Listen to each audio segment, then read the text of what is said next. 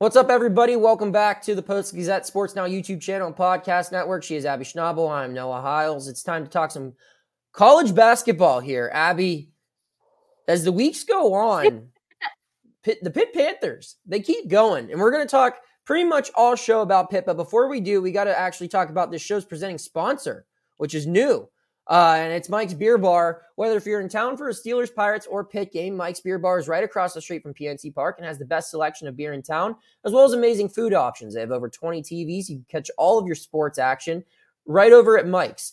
Come on in and try one of their 500 different available beers, 300 of them being local beers, and 80 different local craft beers, which are available on tap. You can also try a flight, and you can, when you're doing that, Abby, you can get any option you can think of. You'll never run out. I've tried it.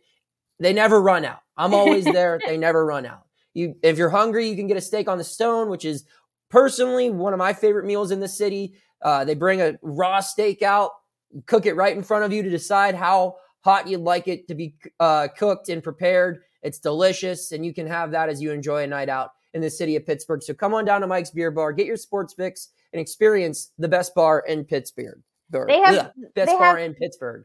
They have Duquesne games on every they do. Duquesne game. So if you're looking for a place to watch a Duquesne game, and because you don't have ESPN Plus, go to Mike's Beer Bar. They got everything on at Mike's Beer Bar. I've watched World Cup soccer there. I've watched plenty of, I think probably like 8 different sports there. And if you don't like steak, you can get the seafood on a stone. You can do shrimps. We'll keep it moving here, though. Abby, we do a question, we do a highlight, we do a prediction. It's going to be all about Pitt today. Pitt heads into the weekend having won 6 of its last 7. It's at 52 in Ken Palm, or 52 in net, 57 in Ken Palm. And, this team's clicking around the right time. Our question is, what's been working? What has been the biggest difference that has allowed Pitt to get moving here? Oh, you're giving it right to me. Okay. Yeah. Offense. Yep. I feel like this team has really hit its stride offensively, whether that's Blake Hinson scoring 27 points or them going, starting a game 4 for 5 from 3-point range. I just feel like everything's going well offensively for them. You know, they have some bumps and bruises like any team will, but I just feel like they've been really able to put holes in people's defenses, especially like, you look at Tuesday's game against Virginia, one of the best defenses in the country. And Pitt said, hold my Mike's beer. Yeah, there you go. And I mean, when you look at it, like what's been working, I wrote 3 things down. I wrote Blake Hinson. In the 3 games in February, he's averaging 20 points per game, which is insane. And then he's hype man extraordinaire. Like if you read Noah's story, you know that he really, really, really hyped up that the game against Virginia the other day. Like He really put it plainly to his teammates to get them hyped up, and they got hyped up. And that's the kind of guy you need when you're trying to make a late run. Because let's be real, if you would have asked me on January 2nd if I thought this team had a chance of going in the tournament, I would have said no. And now Blake Hinson has convinced me that this team could be a tournament team. And then you look at 3-point shooting. I mean, 40% or higher in 3 of their last 4, the exception being the NC State game. And then just the 3 guards in general, Jaland, Lowe, Bub Carrington, and Blake Hinson are just, wow. I don't even have words for like how fun it is to watch those 3 and just control that offense and just, show up defenses left and right. Yeah. You hit a lot of the same points I wanted to. I mean, the biggest difference, if you're just looking at the numbers, this team's making shots. They just are. In 5 of their last 6 wins, they've shot 42% or better from 3-point range. For perspective, as a team, they're shooting 34.4% on the year from 3. So they're shooting 8% better from 3-point range in 5 of their last 6 wins. They're shooting 72% or better from the foul line in 5 of their last 6 wins. They shoot as a team 69.9% from the foul line. So they're shooting above average in both of those key categories. And to add a little bit more context with the free throw shooting, they've got to the line more than the opposition in 5 of their last 7 games. in the 2 games where they didn't get to the line more than the opposition were Duke and Virginia, their 2 best wins of the year. So they're beating teams down with outside shooting, and they're capitalizing on free opportunities when they can get into the bonus. In games like NC State, when the shots aren't falling, that's where they've made up for the point differential is at the foul line. Now, how are these shots falling now? The easy answer is they're just making them. But the real answer is it's this 3-guard lineup. It's led to better shot creation and better shot selection. The thing that this team was desperately missing when it hit a little bit of a funk in December was a point guard. Bub Carrington can do a lot of things a point guard should be able to do, right? He leads the team in assists. He can get to the basket. But Bub Carrington is also a really good shooter. And Jaland Lowe is a true, made in a factory point guard.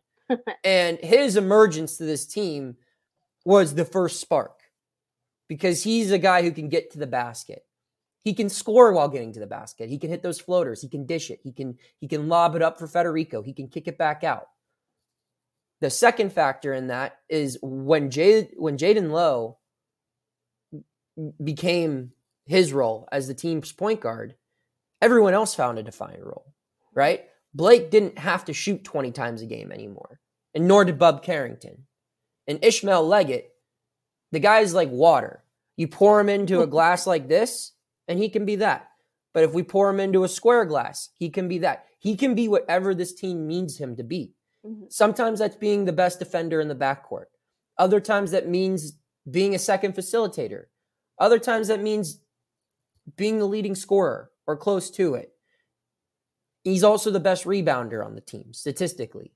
So that's been the difference, I think, is this 3-guard rotation. Really, Lowe's emergence has allowed them to play with 3 guards, which is pretty much how this team, I think, was constructed to be, especially with their still weaknesses that exist in the front court. That's why they won last year, Abby, is because of their guards. And it's the same thing again. You take pressure off Federico, you take pressure off the wings, including Blake, where you don't have to make Blake the guy the offense runs through. Yeah. You give Blake the ball and you say, hit it, and he will. But when there's not pressure at the basket and your guards aren't responding well to being guarded face up for the whole floor, it kind of negates Hinson's ability. But now with a true point guard, with a 3-guard rotation, with Leggett's versatility, is taking the pressure off of Carrington and Hinson, which has made both of them better shooters.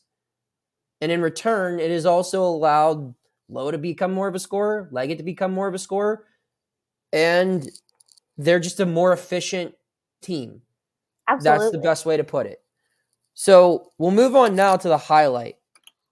This team's on the bubble. I said this on this show. I said it in my game preview heading into Virginia. I said with a win, Pitt's back on the bubble. Yep. Now the bubble is a very relative term. Some people look at the bubble as a 9 seed trying to remain as like a guaranteed lock for the tournament. It's like we're comfortable, but a bad week could make us uncomfortable. Yeah. Some people look at that as what the bubble means. Other people look at the bubble as anything in the range of the last 4 byes to the first 4 out. That's what I think the general consensus of what bubble means. You're in that group of 12 to 14 teams that are anywhere from an 11 seed to the first 4 out. And then there's the general scope of the bubble, which is what we just talked about, that middle group where it's the 11 seed to the first 4 out, plus another 10 teams that are trying to claw their way into that mix. And that's where Pitt currently is. And while that's not enticing, that's not necessarily sexy for some fans to hear, this team was nowhere near that even 2 weeks ago. No. So, and you look now, and why there is reason, we talked in the last show about why they're we debated, should Pitt fans be excited? And I said, not yet. Now you should be. Because while we identified a path all the way back after the back-to-back wins over Duke and Georgia Tech, the path is a lot clearer now, Abby. This team has, what's its record now? 16 wins? Something like that? Here. Yep, 16-8. Yeah, it's 16-8. It's got 7 games left. I think worst case, this is a 20-win team heading into the end of the regular season, which isn't going to be enough. If it's a 20-win team, you got to get probably to the ACC final, right? But it's no longer a team that just simply has to win the league to get in. Like there's numerous routes you could take, but the true path is clear. I mean, they've got 7 games left, 2 quad 1, 2 quad 2, and they don't have any tough home games. They have 4 home games, and it's a quad 2, 2 quad 3, and a quad 4. So you figure those are your low pressure games. So those are winnable. So let's say they win all 4 of those, right? Very winnable games. That gets them to 20 right there. Now you're looking at 2 quad 1 games on the road and a quad 2. You win 1 or 2 of those, you're heading into Washington, D.C. with a 21-22 regular season there and looked at as one of the hotter teams. And a lot of the teams they're battling with for position right now are in that path. So you figure if they beat a Wake Forest next week or a Clemson, they're just going to keep gaining ground. Yeah. That's why you should be excited. It's not like there's a Duke and a North Carolina waiting. The hard part of the schedule is over. There are 2 games really that are challenges left. And if you win one of those and just beat all the other teams that you should probably be favored to beat, you're in some serious business here. So they still got to do it, but it's like they're going into the Fort Pitt tunnel now. You can kind of you can't see the light, but you know if we just keep going straight, if we just stay on this path, we'll get through. Whereas before, it's like they're like 2 miles away from the Squirrel Hill Tunnel. They have no idea when the traffic's going to stop. I know I've been ranting. Just want to pass it over to you. I mean, I'm going to take the Fort Pitt. I'm going to take the Fort Pitt Tunnel analogy and turn it the other way. You came in, you're all the way on the right. They need to get all the way on the left, and now you're fighting. You all know, the listeners know, the Fort Pitt Tunnel. It's like it is a battle. Mm-hmm. And yes, they have most of their wins. It's like we're gonna say like 1 p.m. on a Wednesday, so it's not as tight of a battle to get through the Fort Pitt Bridge, but it's still a battle because they do have to take care of business. And while they have been really steady lately, they are not the best at home. No. They're road dogs true and true, and it's beneficial for them that they have that Clemson game on the road, and then they have that Wake Forest game on the road, and those are the 2 games that I really look at as like you can split those 2. Ideally, you don't want to lose to Wake Forest since they are on the bubble with Pitt. Right. But like that's one that if you beat Clemson, you can afford to lose. Correct. And you've already beat Wake Forest. And you've already beat Wake Forest, so it's not like you're getting swept. But we're through the thick of it. Like you said, Noah, it's they've put themselves in a good position to finish out this stretch, which is fairly easy to be in the NCAA tournament. And you said it, I said it earlier. If you would have asked me 2 weeks ago, a month ago, even at the beginning of the season, I was very skeptical about this team's chances to make it to an NCAA tournament. And now I'm not. Like, I don't see why they couldn't make it, especially because I feel like they are one of the stronger ACC teams right now, which, maybe isn't saying much because the ACC, as we've talked about a lot, is maybe not having its strongest season. But when Pitt is playing its best basketball at the most important time of the season, that's important. And it took them a while to figure it out. But when you look at last season, it took them a while to figure it out. And they were full of veterans. So the fact that, it took them a little longer to figure it out this year, but they're so young. And they finally figured it out. And it's exciting because many people lost hope. I really, truly think a lot of fans, and maybe even some of the players, lost a little bit of hope. When you lose to Syracuse twice to a Syracuse team that isn't that good, you're not able to really get the wins at home that you should be. But now there's excitement. They're on the bubble, and they are. I don't even think they've reached their peak yet. No. And that's what's exciting is that they haven't peaked. There are teams that they're competing with spots for that probably have. Mm-hmm. And there's going to be a lot of shuffle in these last couple weeks, but like this is a beautiful highlight for Pittsburgh sports for this podcast, because there is not a team in the ACC, maybe definitely not in Pittsburgh, that's playing as well as Pitt is right now. No.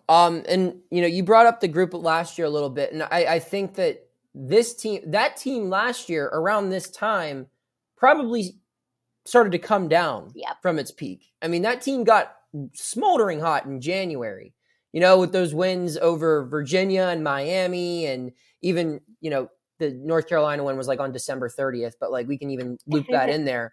But, those were the wins, really, that and the Northwestern win, which happened early December, that bought Pitt its stock and got it really where it needed to be. And then it was just kind of holding on. But if you look, I mean, that team wasn't playing its best basketball in February. And even in early March, like that was a team that lost to Notre Dame. It could have won an ACC championship. It lost its last 2 regular season games. It could have won an ACC championship had it either beaten Notre Dame, who was horrible last year. Horrible. And still is. Or Miami on the road, which was a tougher task, obviously, because Miami was a Final Four team. And even you think back to some of those games in February. There's a team, they lost in Blacksburg to Virginia Tech. They lost, they had a dogfight against Georgia Tech at home in February. There were some games where you're just like, oh man, this team needs to get it going. Like they're not playing as well as they were in January.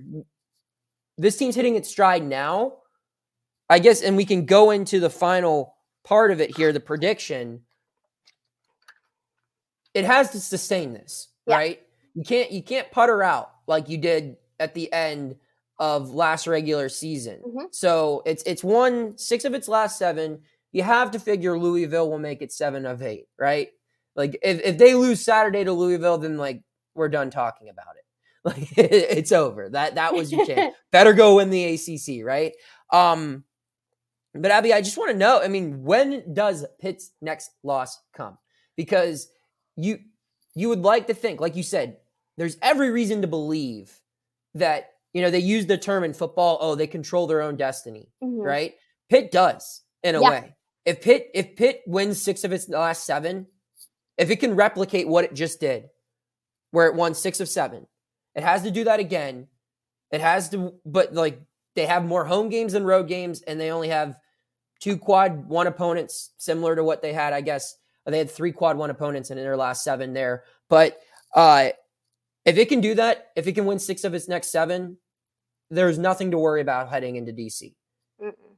Unless that one loss is Louisville. But my question for you, give me a prediction, Abby. When is Pitt's next loss? When does this team have its next hiccup?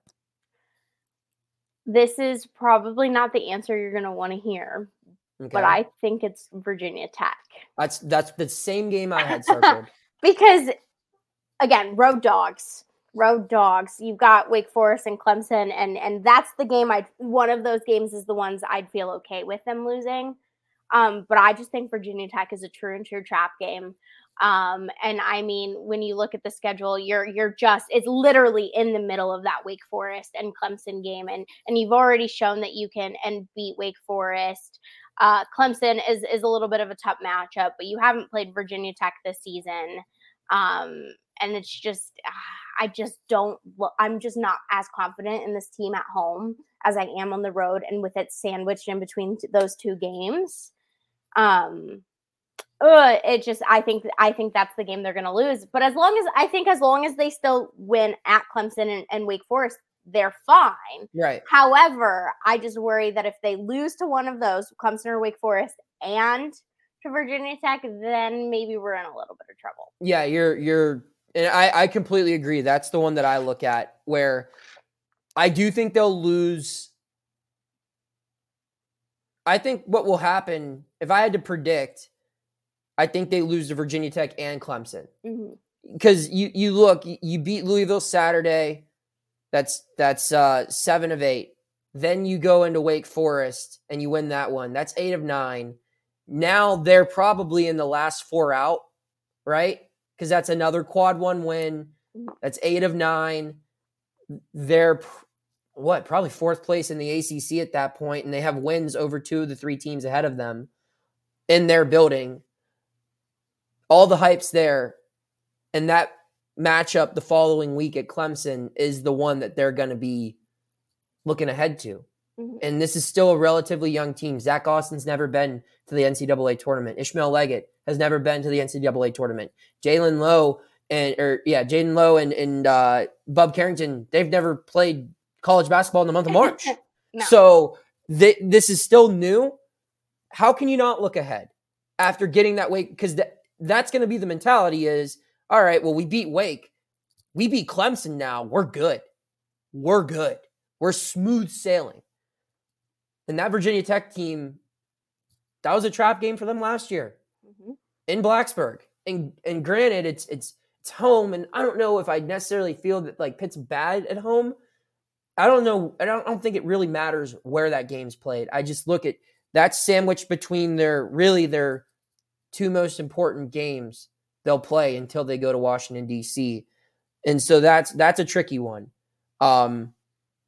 So I will say if they lose at Wake Forest, they probably do beat Virginia Tech. Yes. But if Pitt wins its next 2, which I think it will, that's going to be the one that brings them down to reality, and it might take a little bit for them to get going again, which could mean a loss at Clemson, and then they win out. They finish their final 3 with wins, and they head in with 21 wins, and they're still in the thick of the bubble, but who knows what's going on. Now you're waiting for other people to lose. Yeah. In addition to you having to win. Because it goes back to what we talked about earlier is with the ACC not being as strong. Maybe maybe in a different year, Pitt gets a marquee win in the ACC tournament, doesn't win it, but gets a good win. Maybe then they're out of the bubble into the tournament. But I just don't think, other than winning against Duke, maybe. Which I don't know. Or North Carolina or Virginia. Yeah, but North Carolina just isn't the team that it was. They just lost to Syracuse the other day. That's true. It's on a decline is what I'm getting at. And I just don't know if there's a true marquee win in the ACC tournament that if they were to hit a little bit of a slump, lose 2, maybe 3 games of their last 7, I don't know if there's a win in the ACC tournament that pulls them out of it without another bubble team having a disastrous end. So I don't know. It's exciting. It is. We're a month away from right about a month away from Selection Sunday, which is crazy.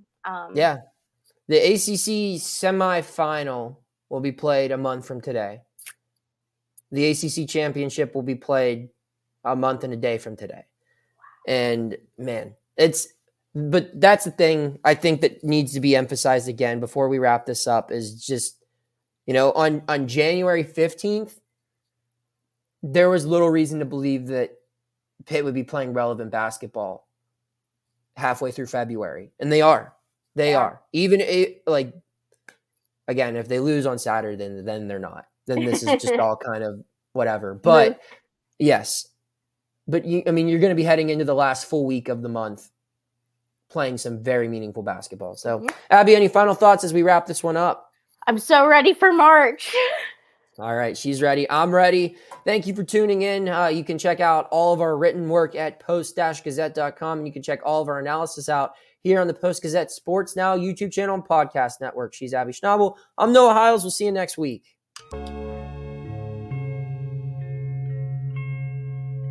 Thank you for checking out this content from Post-Gazette Sports. If you watch this video on YouTube, please like the video and subscribe to our channel. For all of the sports coverage the Post-Gazette has to offer, visit post-gazette.com.